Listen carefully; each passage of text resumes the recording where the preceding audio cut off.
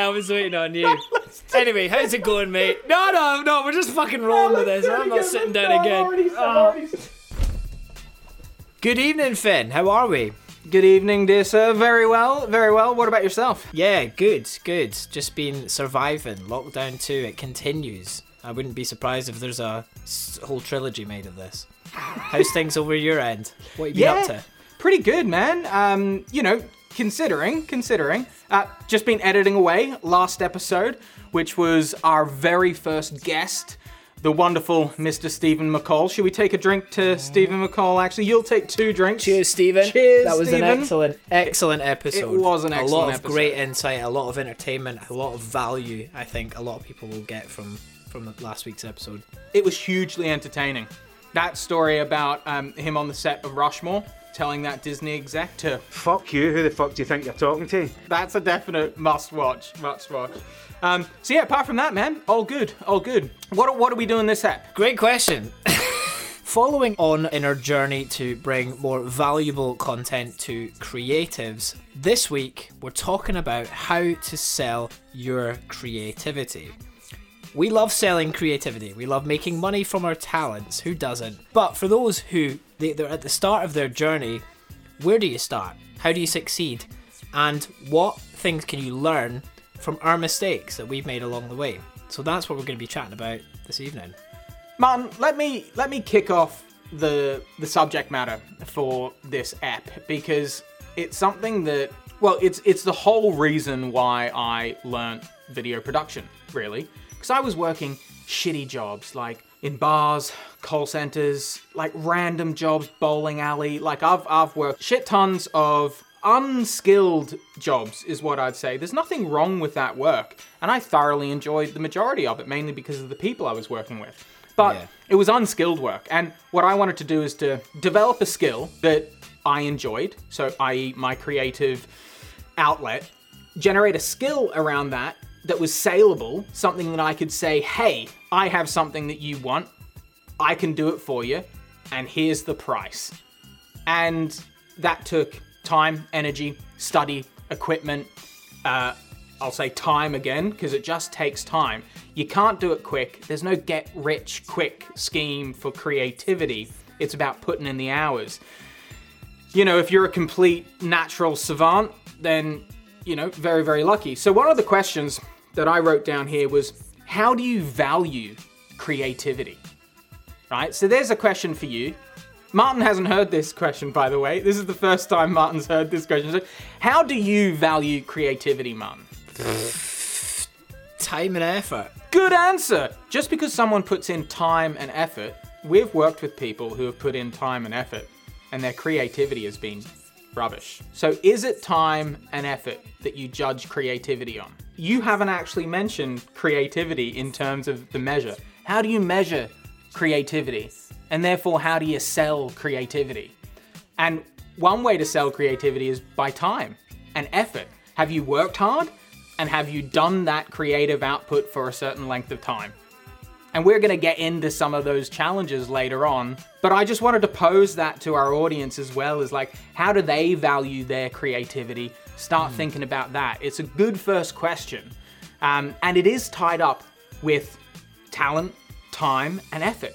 Very, very much so. Throughout this ep, I'm hoping that we're going to get to a more solid idea of how you do value your creativity, and therefore how you can make money from your creativity. Because if someone doesn't value your creativity, they're not gonna buy it. Finn's quick stat! And this is from the awesome Professor Scott Galloway over at Section 4. Also does a great podcast called Pivot, and his own podcast called The Prof G Show. Check them out. Only half of millennials, which are like up to 40 from the ages of 20 to 40, give or take, that kind of age group.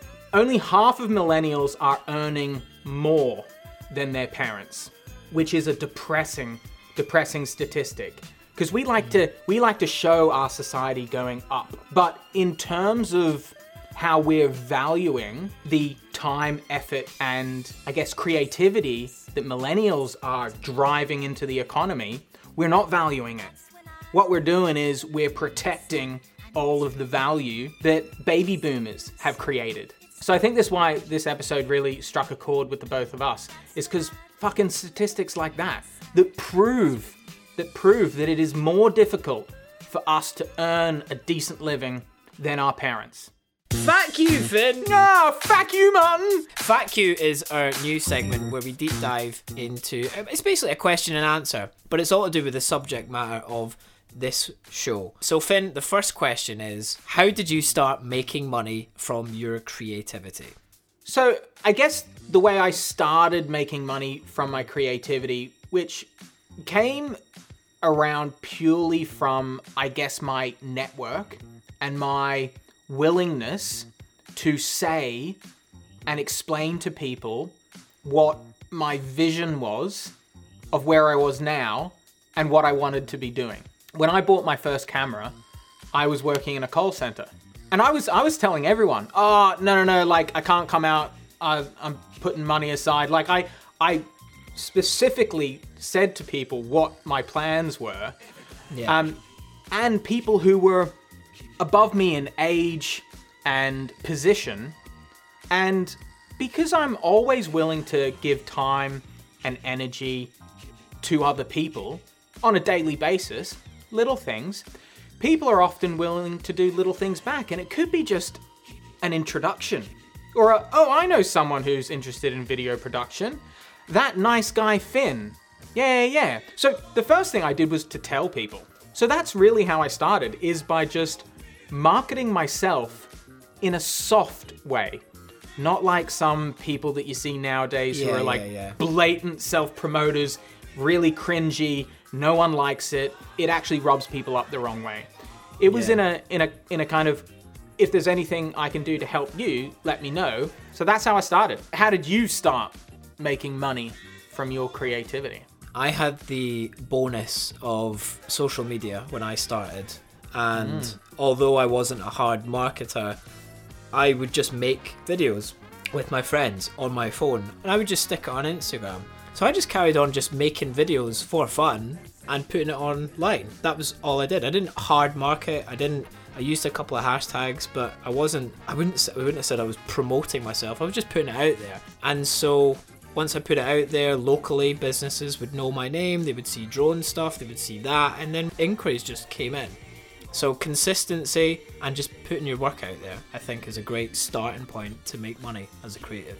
Cracking response, and you did very well, and your content's awesome. Finn, preparation is key. So what should you start doing before you sell your creativity? It's probably the things that I didn't do. As did I. Yeah, which you should do now. It's a different environment now as well. Lots of things are easier now. One thing is more challenging is that it's a lot busier out there. There's more competition. But I see competition as a good thing.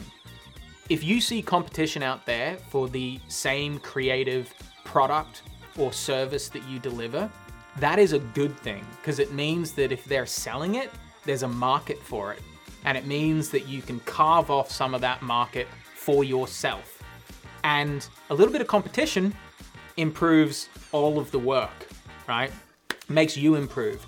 So the first thing that I didn't really do, because it just came quite naturally, but if I was proactively, strategically thinking about, right, I want to do this research, like it's an obvious answer, but in terms of the specific research, I would be looking at who else is out there selling my specific niche in whatever creative bent that I am delivering, whether it's a product or a service.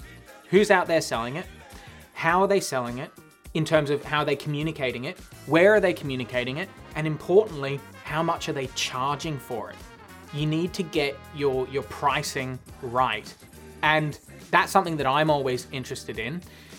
And sometimes you can't find that information out very easily, but you can always drop them a line, interested in their services, asking for a price list. You know, there's lots of ways that you can get prices. I did this exact thing. I made a fake email account and I emailed inquiries. You sly dog. I did it so many times. Because it's important, because the pricing thing, for sure, that was one thing I struggled with. The only time I could find pricing was, it was like down south, like London-based production companies where they just have a rates card on their website. But like for anything up here or anything like local, it's difficult unless you speak to people. So I made a fake email address and got my info there. Good job. It's very sly. Essentially, research your competition, or as I like to call them, your rivals. Yeah, it's healthy competition. With us, it's all about improvement and being at the top of your game. And what better way to do that than have healthy competition on the side?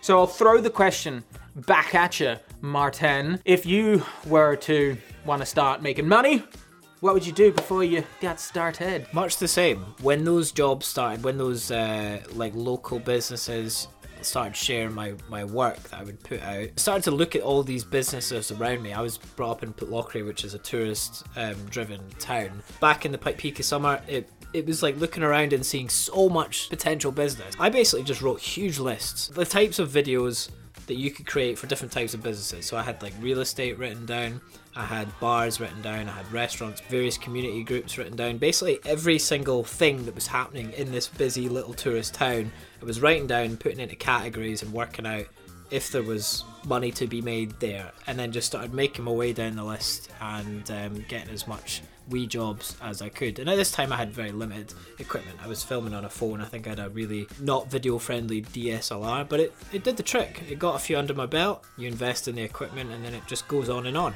Good job, mate. Really good job. Nice plan. And evidently you strategically implemented it to great success. And you could replicate that for any creative outlet, any creative thought, with a little bit of research to confirm that there is a market out there, and then create a hit list, right? So who can you approach to sell it, and what is it that you're actually selling? And we'll get into more of that later, I'm sure, based on all of our sweet segments to come. Right, but we've got another question, do we not? We've got question number 3, right? Yeah. Question 3, Finn. What other skills do you need to sell your creativity? I have worked with a lot of other creatives through the work that we do. Musicians, graphic designers, set designers, costume, makeup, like lots of other creatives. And if there is one thing that I would always go back to, is communication. People say a lot about personality. That is very, very true, but that's difficult to quantify. Communication is quantifiable. You can learn communication, you can improve your communication, and therefore I would say that communication over personality is a better trait to develop. What I mean by that is written communication, emails, messages now as well, text, live chat, video calls on video, absolutely, face-to-face. Sales is similar to this. You can learn sales. Sales is communication. And people often think that if you can sell something, it's based on your personality. Like, oh, they bought from you because they liked you. You may be more likely to buy from them, but it doesn't mean that you will, because that sales kind of attitude and communication comes from practice, script. One thing that I've done in terms of improving my communication when I'm needing to deliver something, and it's real simple, practice. It's writing it down in a script, practicing it so that it feels like I know innately what I need to communicate in an order that makes sense, and practicing it officially enough so that when I do come to say it live on the spot, it comes out super natural. Just to echo what you're saying, talk to yourself. Flashback to episode 1. Talk to yourself. Yes. Practice, because I do it all the time. When I have a meeting coming up and I've got something I want to say, some kind of pitch, I'll just say it. I'll just play it out and I'll just say it. So talk to yourself more often. What skills do you think are important to either practice or to have innately when you're wanting to sell your creativity? Not far off what you said, and communicated much better than I can. But I think the key take home is you need to be able to maintain relationships, whether that be being nice, being friendly, going above and beyond what you're promising, maybe even underselling yourself a bit so that you are always going above and beyond, and maintaining communication throughout. Relationships in business and selling your creativity are key. One customer, whether they know you previously or not, that loves your product or service and really likes you as a person, because maybe you've gone above and beyond, they will sell your shit for you. It's all about maintaining relationships as best you can, knowing when to walk away without screwing yourself over. Yeah, well said, Martin. You need to maintain your professionalism. Yeah. You need to be thinking not just about you as an individual, you need to be thinking about representing you as a brand, a personal brand. Really, a personal brand is so powerful because it supersedes any work that you do. You can work for any company that you want, and at the same time, you can be developing your personal brand on LinkedIn, on any other social network, and people will know you for you, not your job title or the company that you work for. Representing yourself when you're starting out, it's important to try to differentiate between you as a person and an individual and your creative self that you're representing. It's the business of creativity. But there we have it, dude. So I think we've really nailed that one on communication and relationships. It's so important. Yeah. Cut two! So Martin, all we want is just the tip. If you want to make money selling your creativity, the best and foolproof way to do that is to market yourself, is to promote your work, is to make the work, put it out there, get people to see it. And the best ways to do that is to have a website, to have a portfolio, to have a show reel, to have your work in a space that you can fire out to anyone and everyone. So that's my tip. Market yourself, promote yourself. Good man, and thanks for summarizing there, because I was feeling a bit of shaft at the end there. Finn, I've spread my legs, now give me the tip. So what I would say is it's really important to get your finances sorted. You need to work out how you're getting paid. Are you invoicing? Is it through an online shop? Is it through PayPal or Stripe? How are you getting paid, into what account? Ideally, you've got a separate account to get paid into, and work out your pricing so that you know exactly what you're charging, so people aren't getting charged various amounts depending on your mood. So that's what I would say, is get your pricing sorted and work out how you're getting paid and be professional about it. Cut two!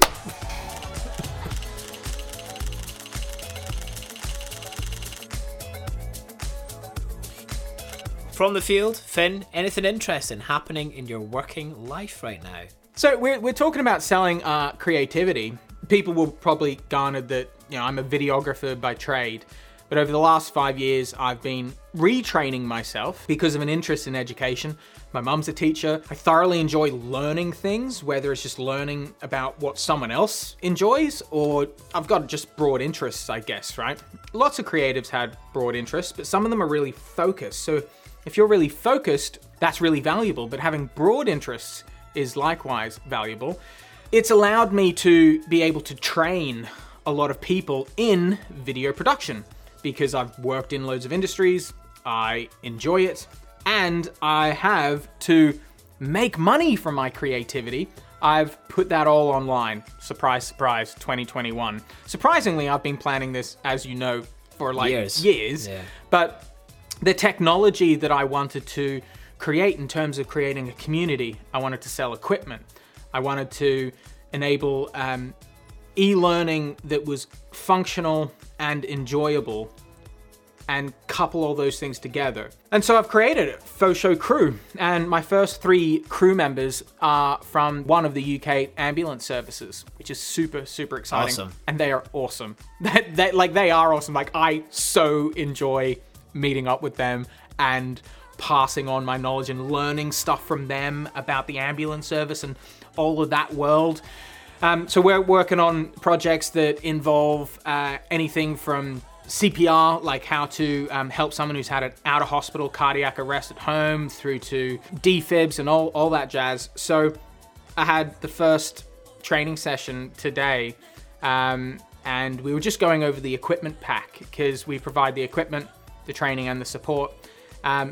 And they loved it. And I asked them at the end, like, because all of these things are recorded so that they can watch them back.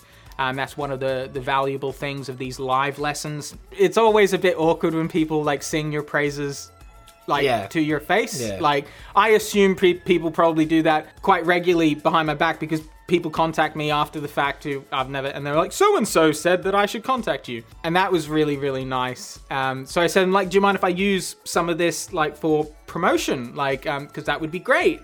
And they're like, yeah, of course. So I'll be releasing some of that next week. But there we have it. Awesome. That's great stuff. That's my From the Field. What have you been up to yourself? I've been doing a lot of prepping and planning. As our one viewer may or may not know, I run a non-profit called Tunes in the House, and it's basically an online musical community born out of lockdown. And it's been going, it's still going strong. Surprisingly, it's still going strong. I mean, like, I'm not surprised, it's lockdown too, that's why it's still going strong. But we've basically been looking towards a second year of it. It's currently funded by the National Lottery through Creative Scotland. And we're looking at ways we can develop what we've already built this year. So yeah, working on a proposal for that.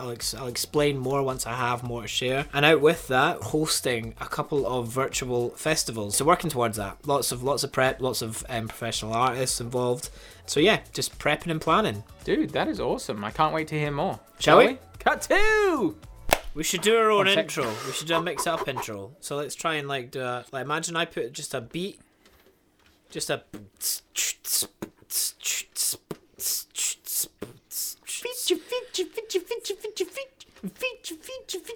it up. Mix it up. Mix it up. Mix it up. Give me some... Mix Give me it some up! samples. Give me some samples. Like, do some... Give me it right. Wait, we'll break it right. Wait. If your mother only knew. If your mother only knew. Nice. That should be enough. If your mother only knew.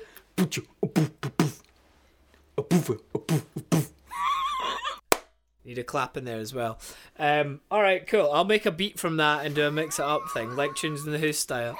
We should do our own intro. We should do a mix it up intro. So let's try and like do a... Like, imagine I put just a... Mix it up! Mix it up! Mix it up! Mix it up! Mix it up!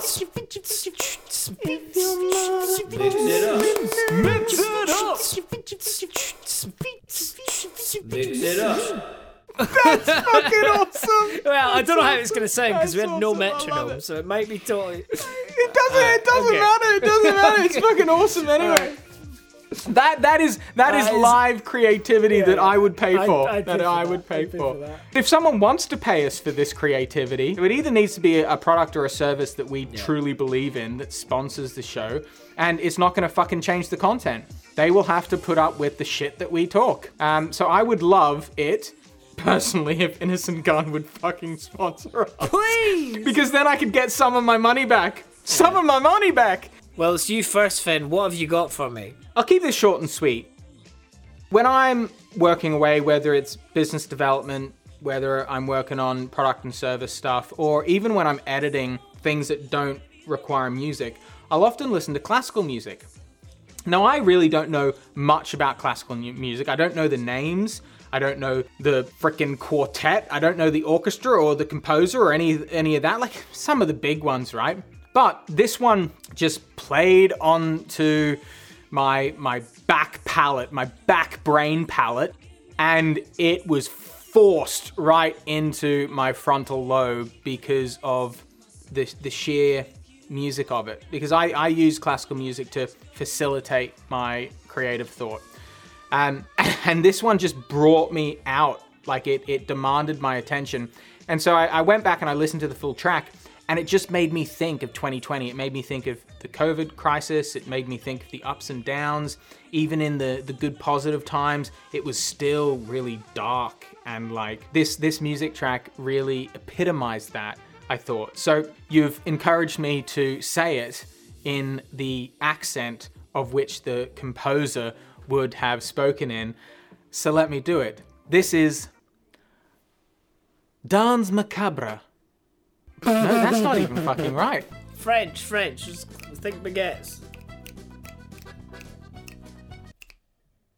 Think baguettes. Danse macabre.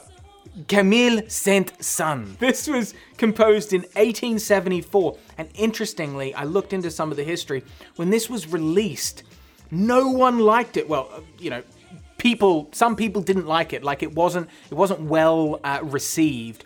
And one specific comment mentioned that it was anxiety-inducing. Lots of classical music's in popular culture. This one was in Jonathan's Creek, What We Do in the Shadows, Martin Scorsese's Hugo, Don't Fuck with Cats, and also in Disney's Mickey Mouse. So this is the tune itself from the composer, performed and created by the Polish Nationwide Music School's Symphonic Orchestra in a competition in 2014. These are young people playing this. Like, I'm in awe.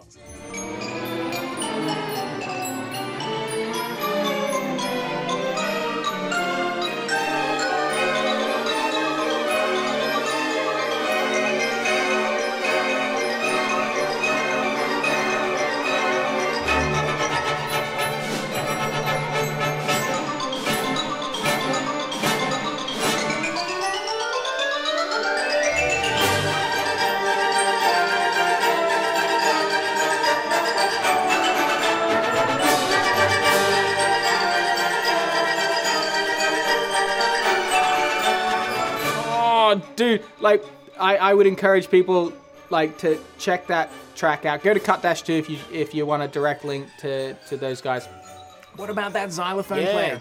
Like that young dude, man. Like what, late teens, early 20s, maybe? Like fucking nailing that. And I tell you what, like it actually kind of gives me anxiety. Like I can totally sense what they were talking about in 74, you know? That's 1874, by the way.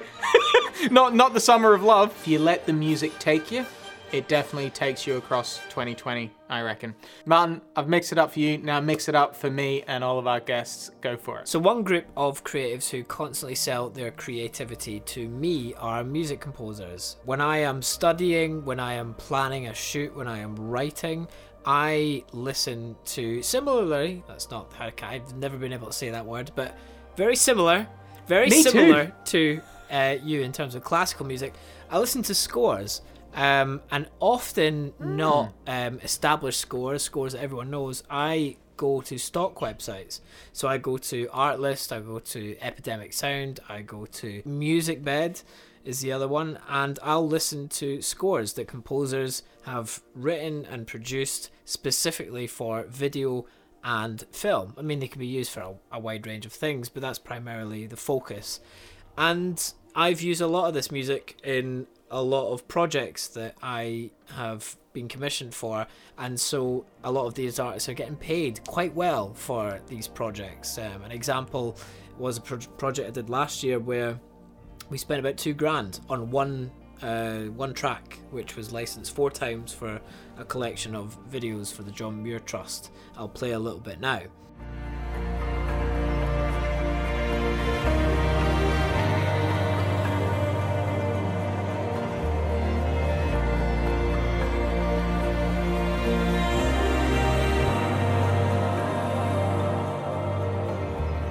So if you are a creative, if you are a composer, a musician, consider selling on stock websites. I don't know the ins and outs, I don't know the fees involved, I don't know anything about that, but check it out. If it's something you didn't know much about, check out cut-2.com, because we'll have all the link outs to all the stock websites you should be signing up for.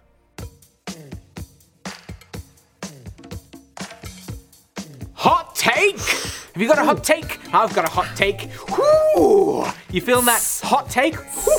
Hot take, a new segment of ours. It's a hot take. It's where we've got a subject that we're going to discuss, and we've really not done the sufficient research into it, but we have a strong opinion about it, and we're going to give it to you as our hot take. So Martin, do you want me to start, or do you want to give your... I'll start. It's so hot. I need to get it off me right now. I'm burning all over. I'm burning all Get over. it off you. Get it off so you. Go in for saying it. that, I get emails fairly frequently from people looking for me to do them a favor, i.e. free work. And we all know how much I hate free fucking work. Exposure bucks aren't a thing. Exposure isn't going to pay rent. Exposure isn't going to pay bills. It's just fucking dog shit, isn't it? There are times where you should do it, or times where you might feel like it's worth doing, and that's fine. Anyway, so long story short, I was on a commercial, and there was an actor who got in touch with the director and wanted to do a bit more work behind the scenes, behind the camera as opposed to in front of the camera. And so the director said, oh yeah, well, we've got a shoot coming up. Can't, it's low budget, but if you want, you can come along and you can shadow, you can, help if you want. That was kind. Yeah, so, yeah, that's fine. So 2 or 3 days later, I get this email. Dun, dun, dun. It's not the first, it won't be the last, but it's a great example of how to not piss off a creative. Or how to piss off a creative. We're going to tear it down. And we're going to work out how people can learn from this. It's not about taking the piss. It's not about ripping the guy, because it happens. I've probably sent out emails like this in the past. It's just a mistake, and we've all made mistakes in communication, right? This is a mistake of communication. I can't wait to hear it. All right, crack on. Watch my mic here. So, the email reads, Hi Martin, hope you're doing well. I really appreciated the advice you gave me regarding my film. I took that back to my team and we're currently implementing it. After a production meeting, we decided we'd have to upscale our crew a bit. We're needing to add a CO, which is a camera operator, / AC, which is an assistant camera operator, to the team. After seeing how professional you were on set the other day, I immediately suggested you, and the team told me to go ahead and ask. So, would you like to come on board and be the CO / AC? I should come out and say this isn't a paid job, unfortunately, but we will be applying for festivals in 2021 and 2022, hoping for some money back from those. Brackets, touch wood. As of now, the film is self-funded between myself and the writer, name blanked. That's why we're having to use such a small crew and have a very quick shooting period of just 8 days. You obviously have more experience between myself and writer blanked combined on a film set. That's all right. We're both used to being in front of camera, but 2020 has made us both reflect on our careers and shown us that we are in charge of what we do with our time and what we make. I'd love to talk more with you about the project, the crew, and who we've got acting in this. All the best, and I look forward from hearing from you. I think the most important thing before I start fucking tearing this thing apart is this email lacks a lot of clarity. And when we're talking about selling your creativity, we've talked about communication, and that is a huge part of that. And this email lacks clarity, which is what I'm going to deep dive into shortly. This guy was on a shoot with me. He saw the large amount of equipment I have, and despite my impeccable professionalism and the fact that I have double the experience than him and the writer combined, he still thinks it's okay to ask me to work for free for 8 fucking days, also in a field that I don't fucking work in. A CEO, camera operator, and an AC, assistant camera operator, 2 completely fucking different roles. Well, in big productions though, right? Like you can... It depends. On a short film, it's kind of different, but yeah. It's a bit like saying we're looking for a director and a director of photography. And it's like, sometimes that happens, but they are still 2 jobs. Yeah. So it's kind of like, so what you're saying is you want me to handle fucking all of that. Like, but he didn't say DP, so it's kind of, it's all in clarity. There's no clarity. There's no yeah, clarity so you're not even DP, Yeah. so you can assume that there's a DP that you're just being camera monkey for. Exactly. So Zoom in, zoom out, zoom in. Perfect. if you want someone to do you a favor as big as this, and I'm not saying people will do this. 8 days. 8 days. 8 days. We'll get to that. 8 days. That's a holiday. Like, that's a big holiday. I know. Do you know what I mean? I Like, know. I'm going away for 8 days. Oh, amazing. That's such a good length of time. It's wild. If you want someone to do you a favor, right? When you send an email like this, you need to sell it to them, right? What am I getting for this? There's not anything in that email Totally. that is selling anything to me. It's we thought you were professional on set, and we want you to do this for 8 days for free. What the fuck do I get out of it? You get a short film out of it. A pretty nicely shot short film if I'm a DP. But what the fuck do I get out of this? I'll not get 8 days of my life back, that's for sure. When you're selling something like this, you got to get them excited. He didn't even give me a log line. He didn't explain what the short was about, even in a couple of sentences. So like, so you're expecting me to read this and then go, wow, I really need to contact this guy and find out more. Like, do you know what I mean? What an opportunity. What an opportunity. Yeah. So it's almost like, it's almost going back to pitching. So if you're a creative looking to sell your or pitch your creativity, this ain't the way to go about it. You can go and you can nitpick with all these things. You can nitpick about lack of clarity and roles. There's no dates. There's 8 days. 8 days for a short film, by the way, is a long time. I've budgeted 5 to 10k short films, and we've done them with lots of locations, lots of professional actors and crew, lots of vehicles, lots of set changes, and we've shot them under 5 days. 8 days screams to me that this is an unprepared shoot, and I'm not willing to commit to that, because chances are it's all going to run over. You're going to be doing more than 8 days if they're scheduling 8 days for a short film, which is like, what, 10 to 15 minutes?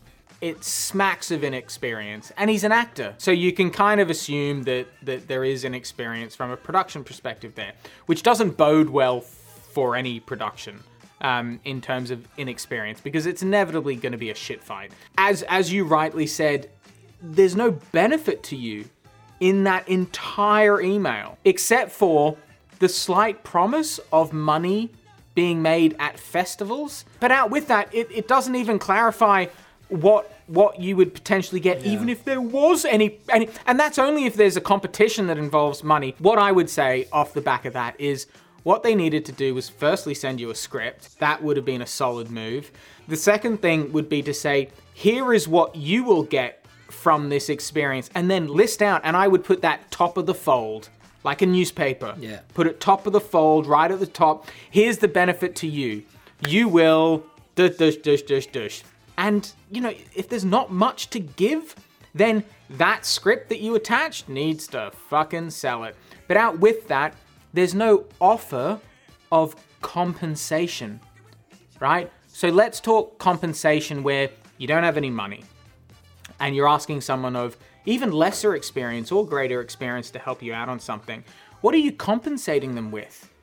You know, could you compensate them with, listen, if you ever need an actor in the future, I'll give you 8 days of my time. You know what? Because I'm generous, I'll give you 12 days Jeez, you of should have my put that time at the top of the email. as an actor. Do you know what I mean? Like, so the last thing that I would probably say is that it's posed like an opportunity for you, whereas really they're asking for you to do them a favor. And therefore, if you ask for a favor, what's the first thing you do? You say, listen, if there's anything that I can do for you, or the last thing that you say, if there's anything that I can do for you in return, let me know. It's very strangely framed. There's a line there that says, like, we noticed how professional you were on set. As in, like, I was DP on the set that he was shadowing. So, like, I was running the show, more or less. And they were Like, it's ballsy. It's a ballsy email, isn't it? It's either ballsy or, like, blissfully ignorant. But anyway, it's a good example of what not to do. And I'm not, I'm not naming names or anything like that. But there's a lot to learn from this. Are you going to reply and kind of point out some of these points to help him along? Like, that would be a solid move. I received this email in December, and I was so busy with a lot of other projects that I just did not... Oh, he's not followed up? Oh, no, he's not followed up. No. You know what? That just shows that he's probably sent that email to fucking 14 people. Martin, if I really wanted you to work on, even if I was poor at communication, was blissfully ignorant of the realities of production, I would have followed up and I would have said, hey, listen, I haven't heard from you, but I really enjoyed, like, spending that time with you, and I think I could, you know... Yeah, because it shows interest, and I would have appreciated that. It's a long email for a fucking roll of the dice, is all I can say. Yeah. And my final point, which is slightly less related, but more geared towards filmmakers, if there's any aspiring filmmakers there. You don't create short films to win money at festivals, right? There's very few festivals that you will make money from, alright? Short films are an opportunity for you to showcase your talent in storytelling, to showcase your craft if you are in the crew. That's what they're for. You pay to put them into film festivals, reputable film festivals, and if you win, you don't win money, you win recognition, if that. You know, this guy's saying, oh yeah, like it's not paid, but we're applying to festivals and hopefully we'll get some money back. Mate, if you apply to 10 festivals and you win like 100 quid from one, you're still not going to make your money back on just the festival submissions alone. So don't go out making short films to make money. Your film's going to be shit because you're not in it for the right reasons, and you're not going to make money. Simple as that. But this whole episode is about making money. So how do you make money from short films? You can create short films for brands. You can pitch stories, short form stories for brands and use it as commercial advertising. Making a short film with your mates in the park, you're probably not going to make much money on that unless the footage itself, and this is another conversation, is sellable. I made a short film on my iPhone when I was 19, but didn't really have much of a clue what I was doing, and there was a scene in that was ripped from Casey Neistat. I don't know if you've seen the jogging thing from years and 8 years ago, and it cuts between him in different locations, round the world one. So I did that, and I sold 10 seconds of iPhone footage for $3,000 to a random stock searching agency when I was 18-19, so this fucking blew my mind. And that's the only time I've ever made money from short films, just shooting high quality shit. Arguably that's not high quality, but it was what they were needing at the time for a life insurance advert or whatever. But if you commit to high quality work, if you practice your craft and demonstrate your craft on the shittiest short films, you never know. If you own the rights to that, you can make some money on the side. But other than that, make short films to demonstrate your craft, have fun doing it, tell some great stories. And use Martin's example of what not to send when you're asking for help to produce your creative works. You know, if you'd like some direct help with producing your creative works or how to approach clients, customers, or other creatives, you can always email us at hello@cut-2.com and we will do our best to provide you some help and advice. Why would we do that? Because you've contacted us directly. And if you've got something to show us some love in return, share some of our content. You know, share some love. We'll share some of our knowledge directly with you and help you along the way. And if you're asking too much, we will fucking tell you directly. And very final brief point, if you are this person, send me another email at some point. You don't have to, but I have nothing against you. I have nothing, absolutely nothing. It's all, every day's a school day, right? So if you see this and you watch this video and you learn something, send me a fucking email and I will reply. When people send emails like this, you just don't have the time to explain all this shit until you have a glass of gin or a beer and you can kind of vent it as well as make it valuable content. So drop me a line anytime. I'd be happy to help out in some capacity. Not 8 days, not for free, but some capacity. Burn me. Let's have your hot take. My hot take is on trading time for money. And what I'll do to put it in perspective from my own experience is talk about my own experience trading time for money. Lots of creatives do that. It takes a certain amount of time to create what they have of value, and that's what they sell.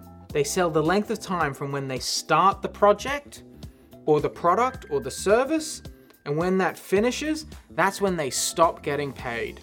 A good quick example that you raised earlier where people can get paid multiple times over is for a digital product like a music track. So you can get paid multiple times, hundreds, thousands, millions of times for a single product that you create.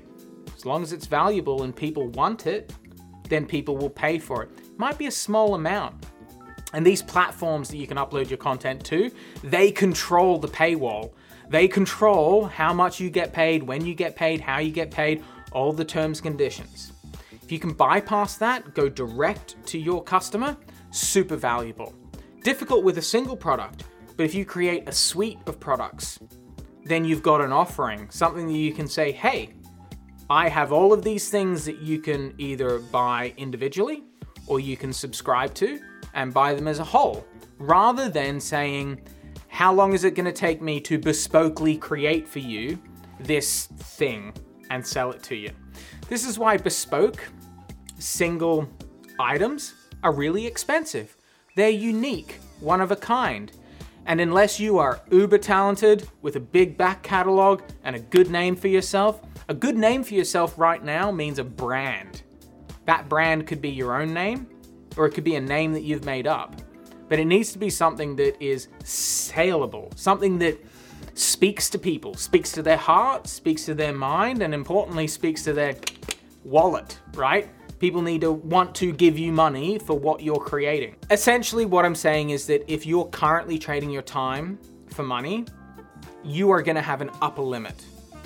And that upper limit is not going to be set by you.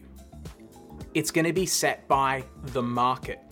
And what I mean by the market, I mean by what people who are buying what you're selling are willing to pay for it at its upper limit if you are the best. If you are the best, right? In your area or in your network or within your product or service offering that you deliver it. If it's online and you can deliver that worldwide, the whole world is your marketplace.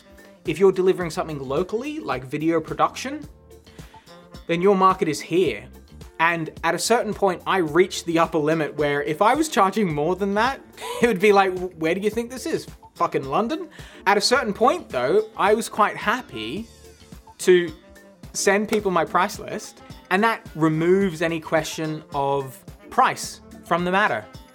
Because if they know how much it takes for me to spend a day on their project, and that's time, right? Because that's production time. You know yourself, if you're out there with a client, you can't say to them like, I'm gonna charge you a day and a half. You weren't fucking there a day and a half. That's impossible. But when you've got a deliverable, like a video, it's a product. We're sending them a product, so you can put any price on that finished product you like. How you explain that, how you package that, how you sell that, is up to you to work out. And I've worked out some ways to maximize that. But the important part is I fucking deliver.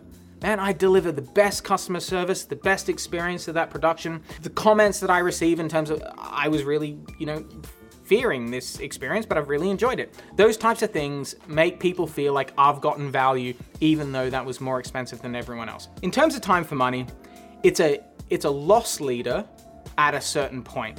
So the sooner you can move away from trading your time for money, all the better. Just because I can produce things quicker and with better quality, it doesn't mean that I should charge less.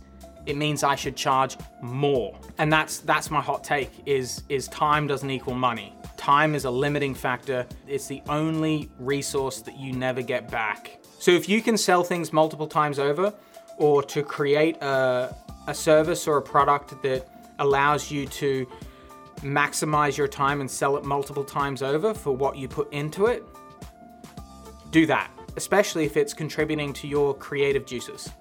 So there's my long hot take. Sorry, Martin, you're gonna have to either cut that down or cut it long. Well, Martin, cheers to that, my friend. Cheers to that. I hope people have found that valuable. Martin, are you sitting comfortably? Are you in a safe space?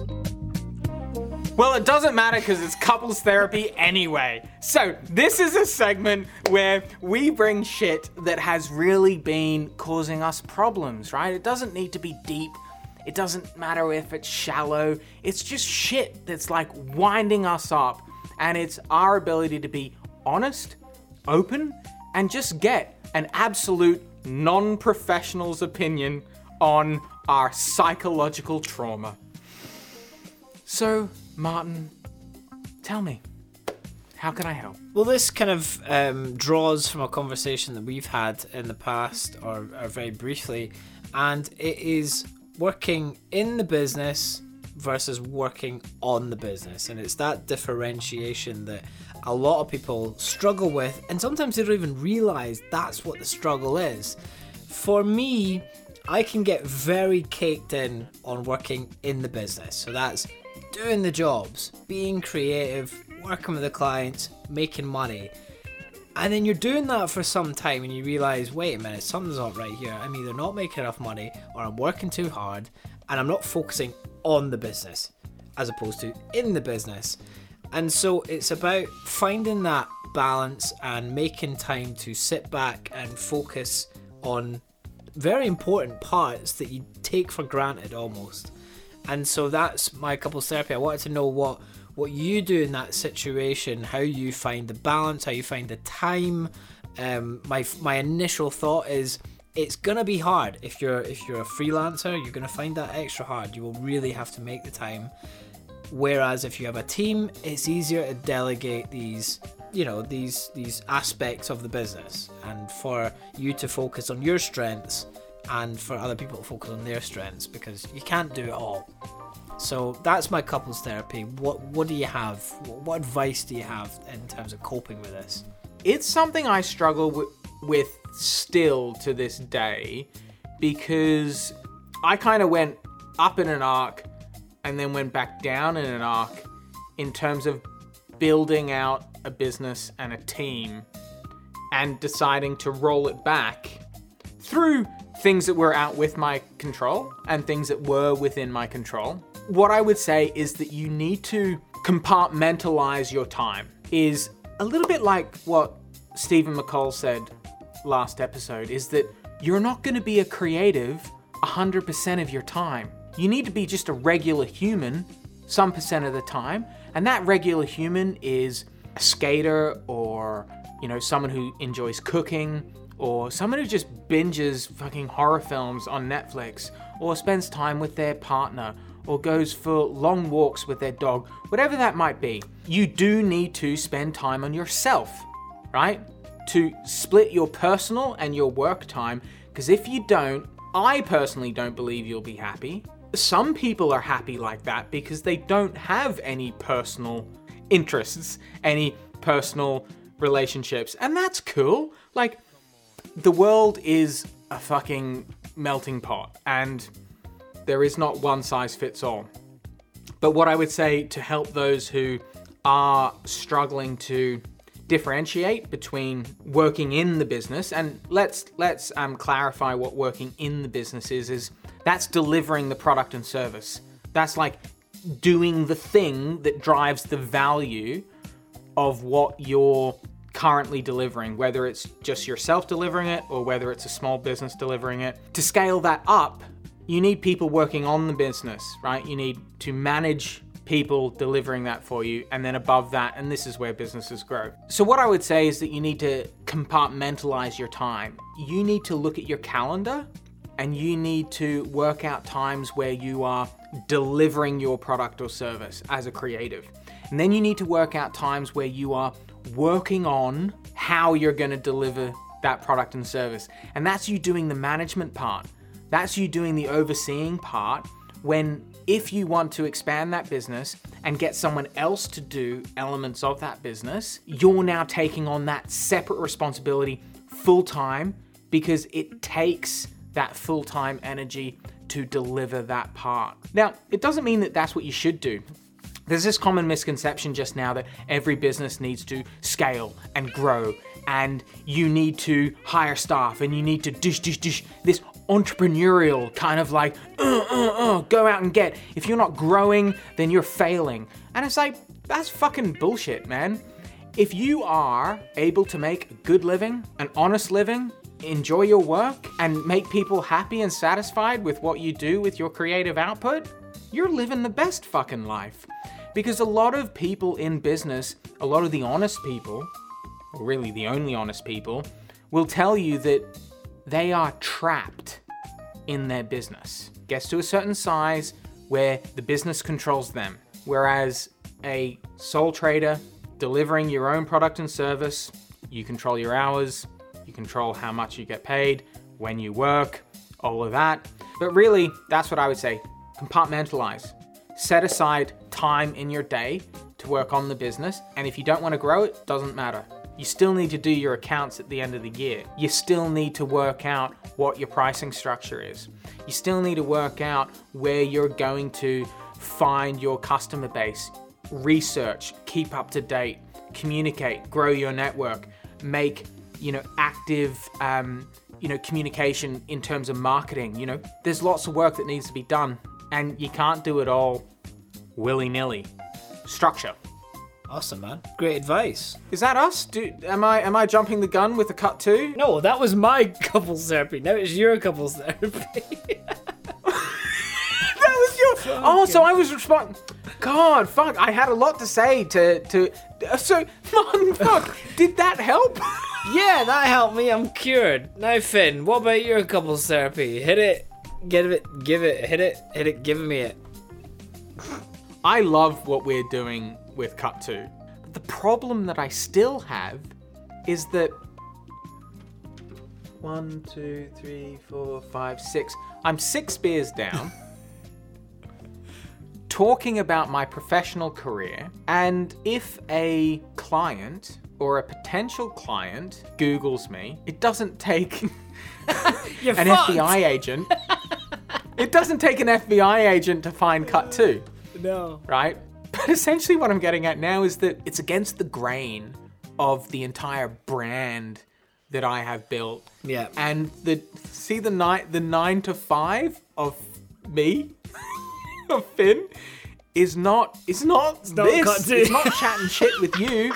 It's not Cut 2. It's not using the term good cunt. See if I use the term good cunt on any of the calls. You'd be done. What I equate it to is, on Twitter accounts where they're like, views are my own in the bio bit. Yeah. This is what I equate Cut to. It's like, views are my own. Please don't judge me as my professional. But you know what? At the same time, I half feel, like, if you've got a problem with my views and that's going to swing whether you want to deal with me professionally, if you're not up for having a drink with me, although we are a bit more honest, like if I was having a drink with a client, like here's the problem. I've had multiple continuous drinks with clients and I am always on my best behavior. Yeah, you know what I mean? But here I am putting my honest, like, this is no bullshit. You're completely nude. My problem I want to bring to you is, should I, and the channel that I'm talking about is LinkedIn. I've not shared this on any of my professional channels. Like the only professional channels that I have is LinkedIn and the business channels. And so the only channel that I would engage with more is LinkedIn. And I kind of really want to like share all of this on LinkedIn because I kind of feel like you guys, like, you don't actually know me. You know my 9 to 5. Yeah. And if you knew my post Watershed, then would you still ask me to, produce your brand videos for 2021 for a national brand? But here's the other thing: would they care? Well, that's the thing. The people that I work with, they are dead on individuals, but the problem is that they're representing a brand and it's about association. Yeah. And it's like, would that change the brands and the people that I would have to reassociate myself with? I don't know. Like, it's a bit of a roll of the dice. So what are your thoughts? What are your honest thoughts? What's your professional advice for me? I think it's as simple as this. Are you prepared to take a hit to be yourself? Are you prepared to take the hit? I'm prepared to take that hit. I would take the hit myself. See this content? Like, it's what fucking LinkedIn needs. It's what people want, I feel like. Like, I mean, that's a very subjective view, but I think this is what people want. Cheers. If I was a creative and I was looking for nice homegrown content that helped me on my journey, I'd fucking watch that shit. I'd share that shit. And if you're enjoying that shit, like it, share it, comment it, Tweet it, post it to your gran, pin it on your local notice board. Fax it to your future self. This show is never going to be worse than a late night show, you know? Because a late night show, although it's late night and you can kind of say most things, there's still a cap on it. There's still Ofcom at the end of the day. So we're never going to be beyond that. We might talk about controversial subjects. We might swear a lot. But in terms of like being professional, we're still nurturing talent, and we're still giving advice, and we're creating valuable content. So I think the pros outweigh the cons, and if you're willing to take the hit, I would just fucking go for it. Cool, man. You know what? This is who I really am. And if you choose to spend the time watching it, then you can judge whether you want to work with us or not, and I'm cool with it. But right now, given what's occurred in 2020, this is me, and this is cut 2. Mar, 10 out of 10. What a cracking episode. I hope all of our audience have found that valuable, learning from our insights into making money from their creativity whilst grabbing a drink, learning something new, and cutting to the podcast. Martin, this is the end. So, what do we have to say for ourselves? I don't have much to say other than if you enjoyed the episode, head on over to cut-2.com and you can find so many more episodes like this. Like we said before, we're doubling down on valuable content, so expect to see and hear a lot more stuff like this. Give us a like, give us a comment, share it with your friends, and help us spread the word of Cut 2. What we're realistically doing, Martin, is we're recording what we would ordinarily do in a pub, which is generally public. We're just broadcasting it to the world. Yeah, it's completely different. It's a dimwit move. Yeah, it's ridiculous. No one should in their right mind do it. I might want to review this one before it goes live.